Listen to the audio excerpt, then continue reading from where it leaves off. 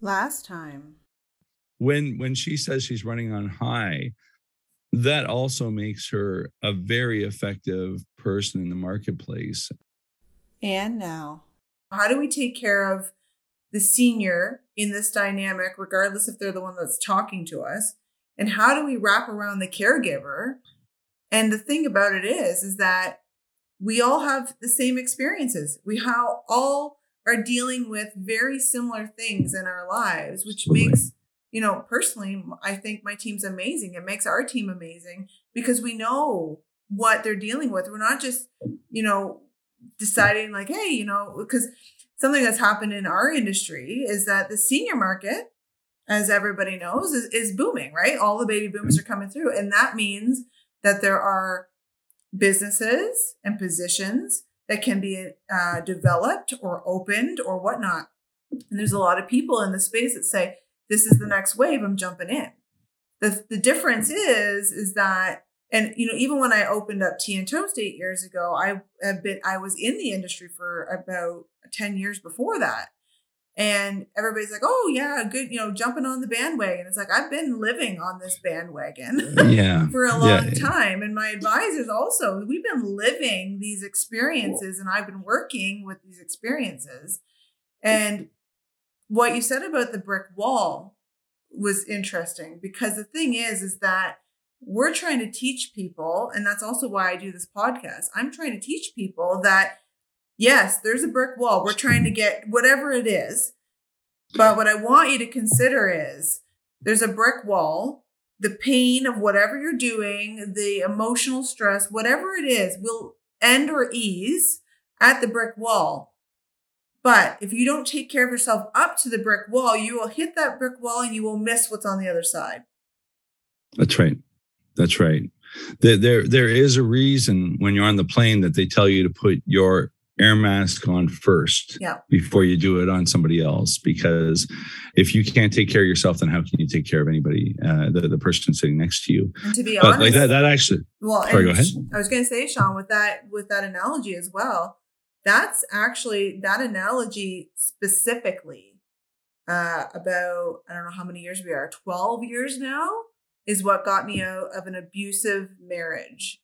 Oh, goodness. 12 years ago. I kept thinking to myself, put your air mask on first, put your mask on first, take care of yourself. And I literally wrote it out of my marriage. Wow. And it was life-changing. I was in an abusive marriage. It was life-changing. And, that is, what I say to many people, right? It's like, you just have to figure out your way. It doesn't have to look like that book or this podcast or that book. It doesn't have to look like that way. Just figure out what works for you and take a breath, because you're not helping yourself, but you're also not helping the people you're caring with if you're out. Yeah. Yeah. No, you reminded me of another analogy, actually. I'm sorry, I'm on and off of the glasses. My glasses have more fingerprints than I think the RCMP. I'm not sure. But I remember at one point I was talking to a friend of mine about the problem with technology now compared to 30 years ago. And 30 years ago, let's just say a computer, let's just say a laptop, whatever, or then a computer that would take up half of your desk, came along, and you would use it for a couple of years, maybe 3, maybe 4, and the next generation of that would come out.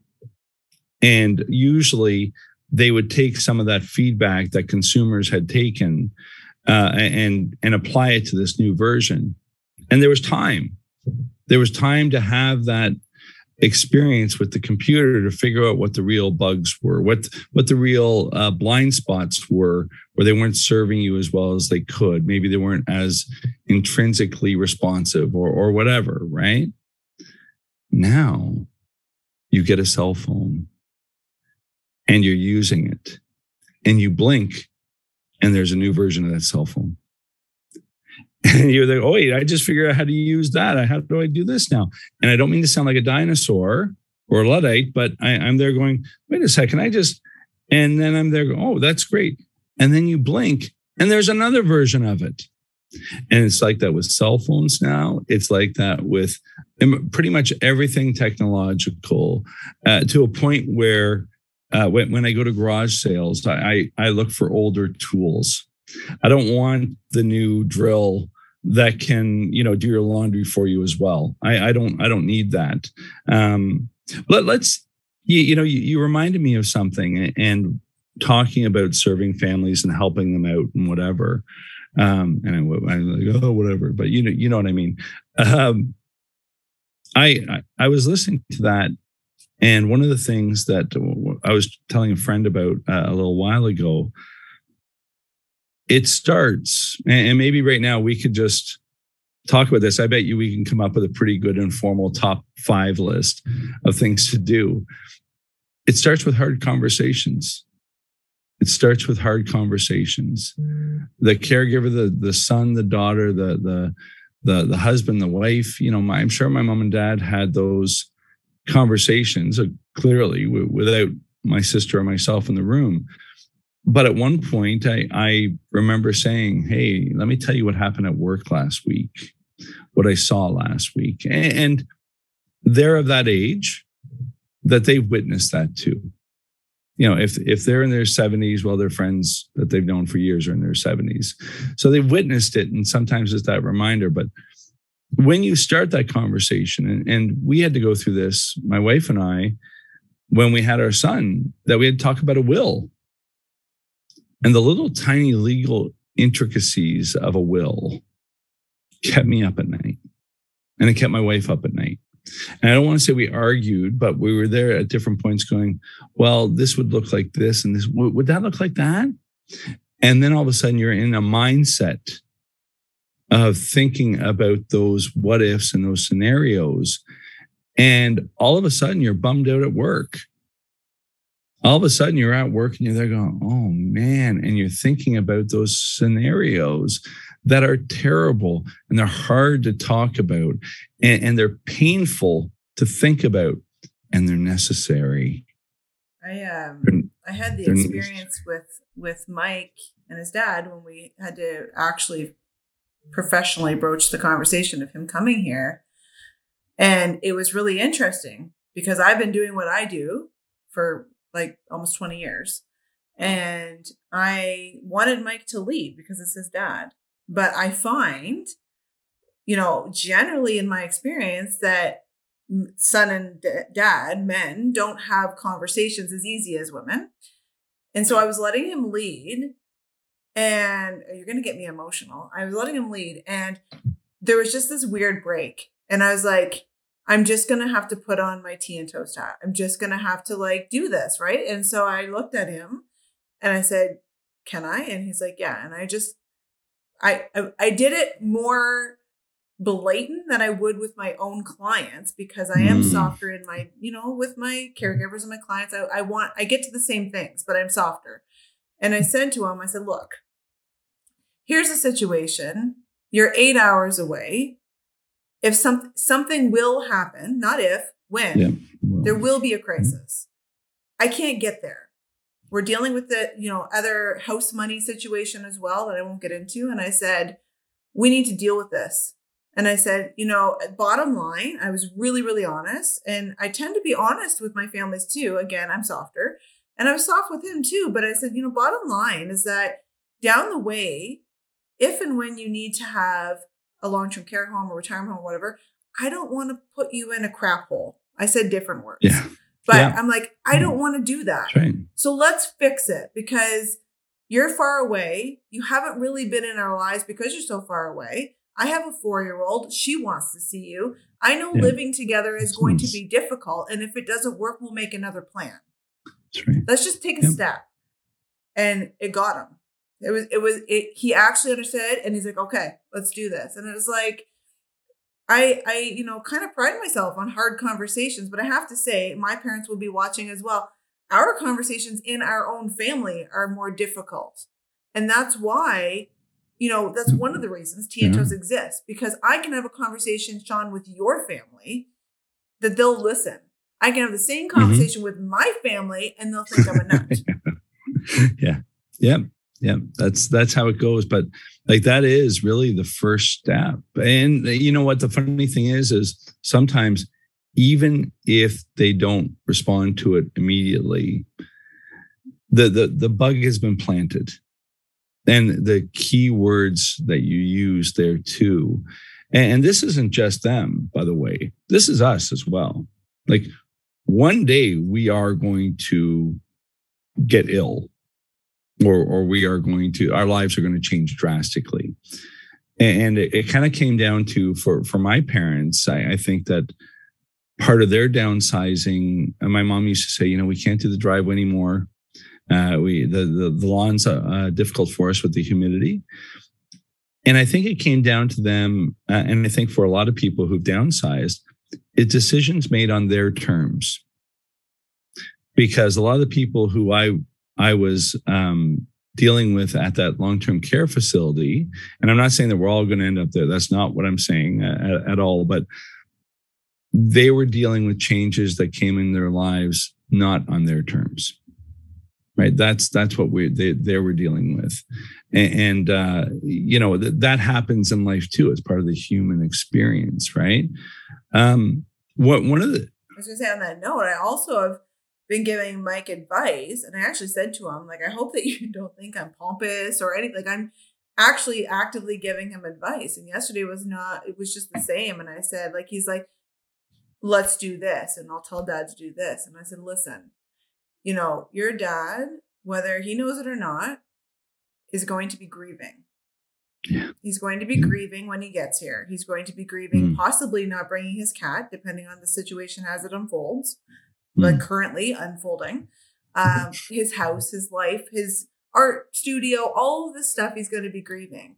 You need to make sure that you don't come at him, but you present options and say, these are how I see it. What do you feel? How do you feel about it? Do you agree? Because if you try to make the decision for him, you might get pushback, and it might make it worse. It might make the grieving worse. It might make anything. And so you need to be really aware that this is happening. Whether people know that they're grieving or not, if you are a caregiver, you are grieving in some form usually. Even me, I got out of the shower that very same day and I said, look, husband, I'm grieving. I didn't realize it until I literally had that conversation with you. And I was in the shower and I was like, my life's about to change like 100%. And I'm grieving. And it doesn't mean it's the wrong decision. It just means that these are the emotions that are attached to it.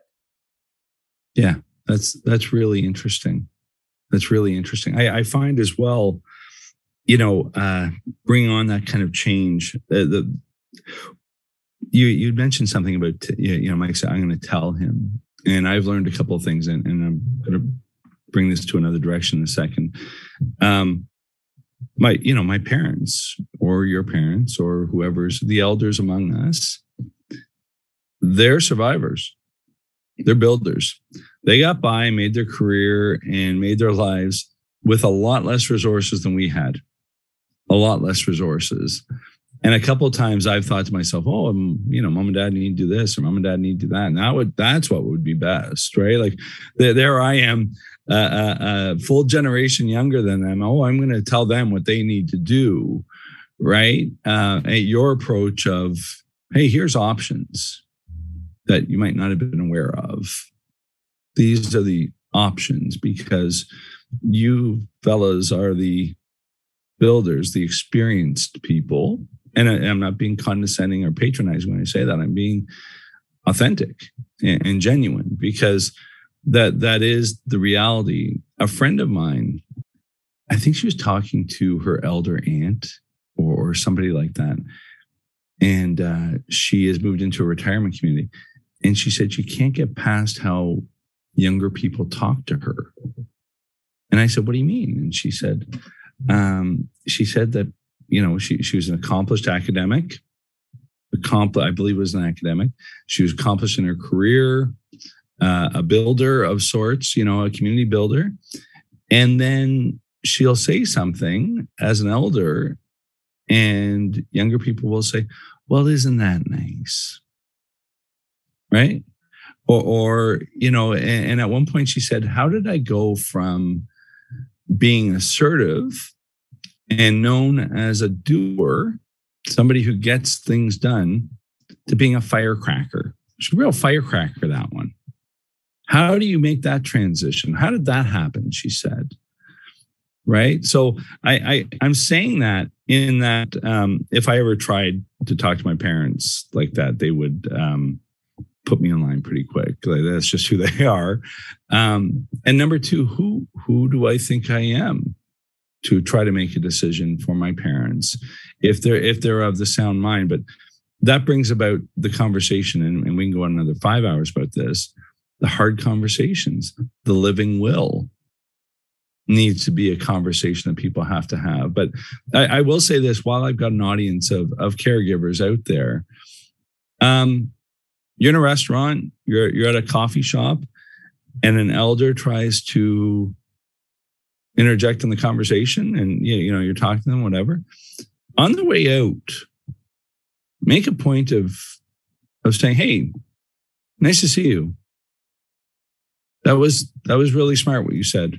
If it was really smart, or say it was really nice to talk to you, or whatever.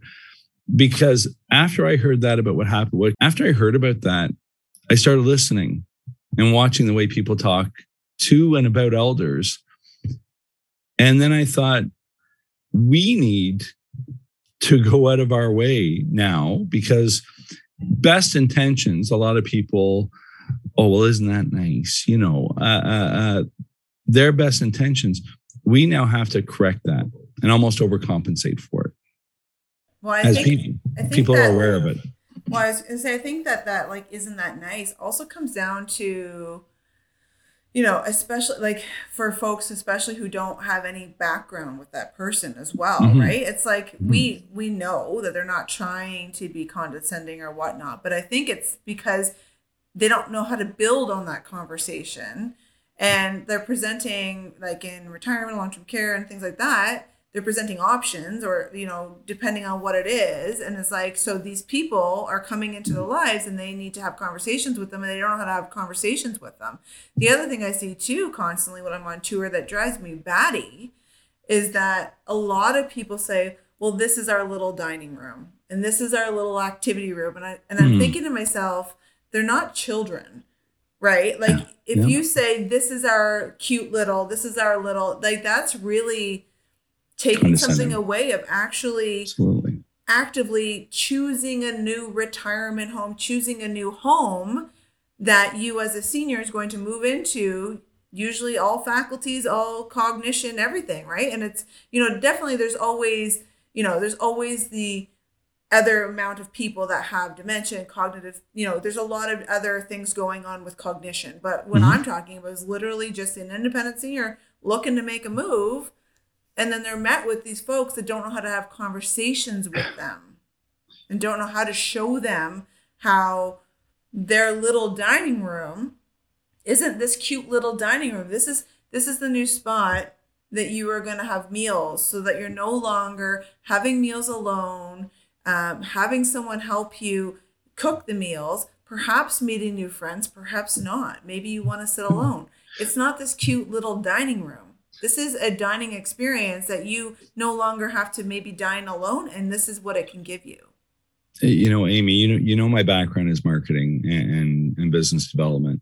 And I remember at one point I was talking to a neighbor, and, it shocks me. And I'm going to tell you, this shocks me from every vertical, whether it's seniors care or if it's, what's a better one?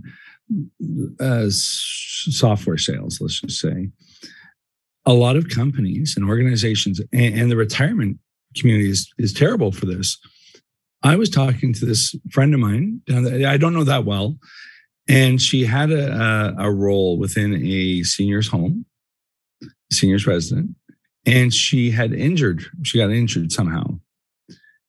And so what do you think they did? They put her in a sales role. And I said, what? And they said, oh yeah, you'll be great in sales. You're always very friendly and whatever.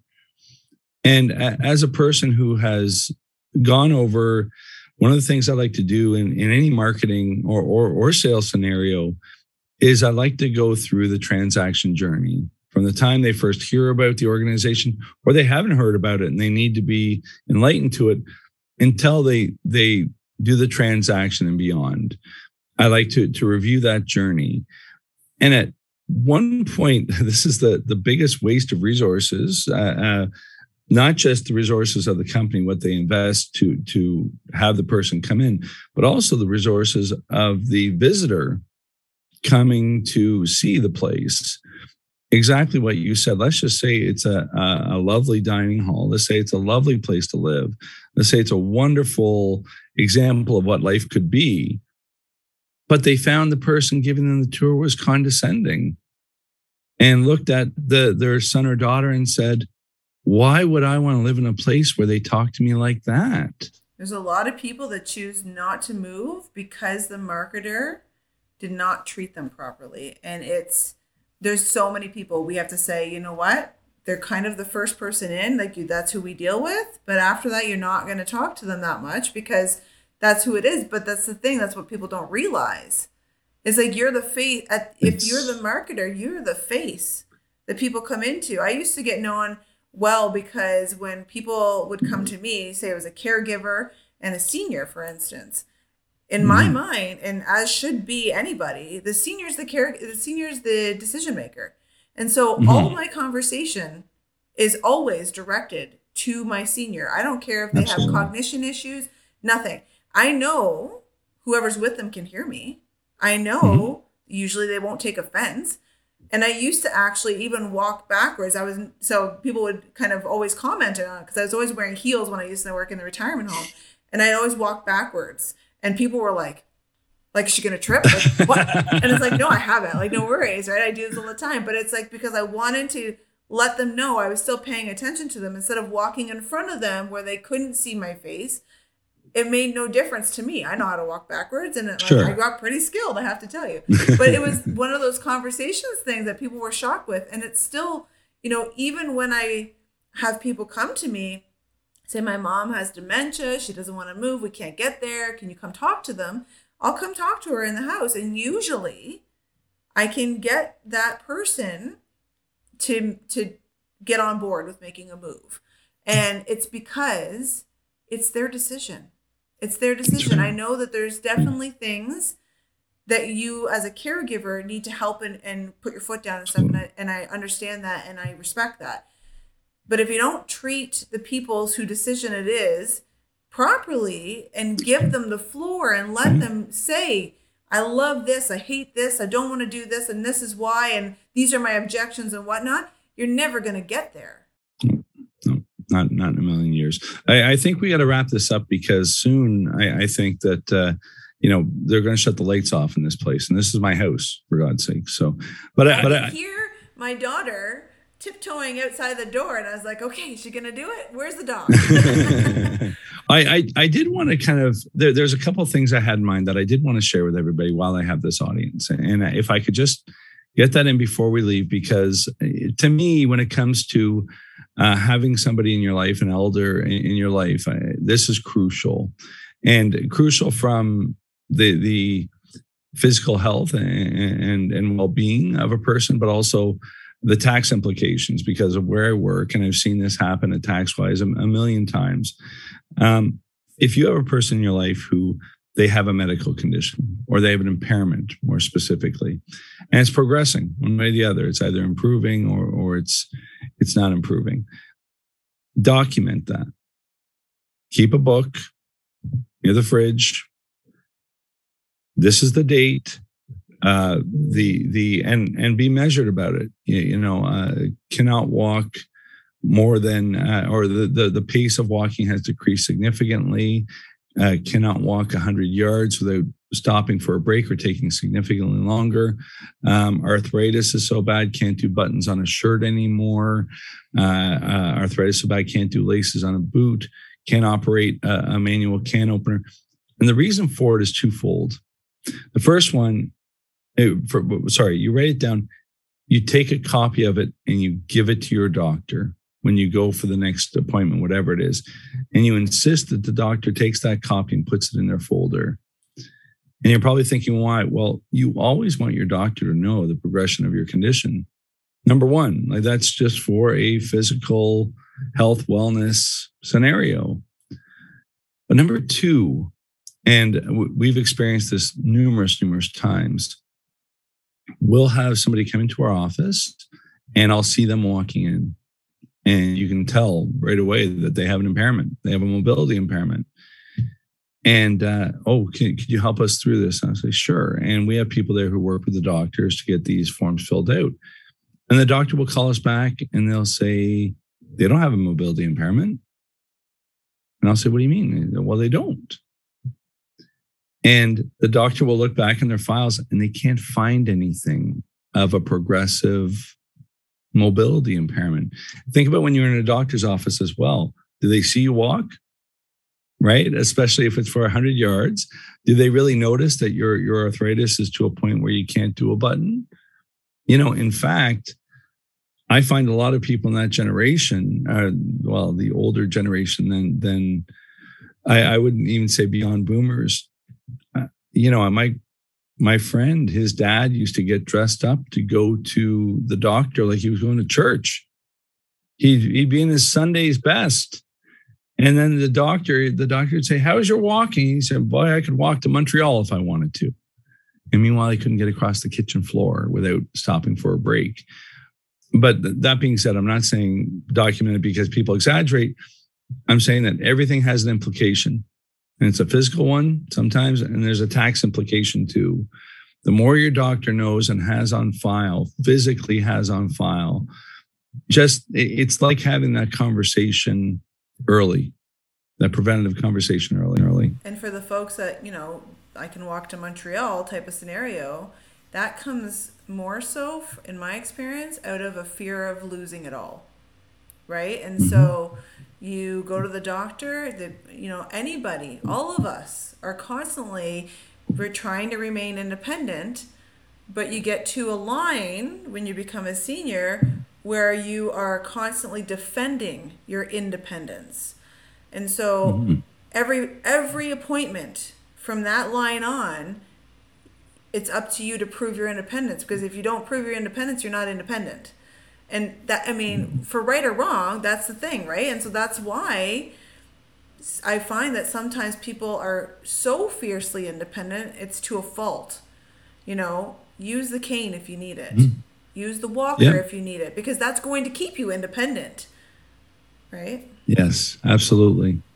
I think we should probably end it on that, Amy, or I'm going to have to take my jacket off and get more comfortable, because we've been here for an hour now. I know, right? Well, I want to thank you, Sean, for coming on. Thank you. I'm hoping this conversation is helpful to our audience, and and hopefully they can grab a cup of coffee and stick with us for it. So thank you so much for joining me and just being super candid with me. I think that the more of us that are caregivers, but also professionals, are more candid, the more information and help we can offer to our folks. I hope that you found value in what we've been talking today, and that you can like and share with your networks. A lot of caregivers just want to know that they're doing an all right job, and that everybody else has very similar experiences, and that there is help out there. So from me to all of you, I hope that you have a wonderful Wednesday.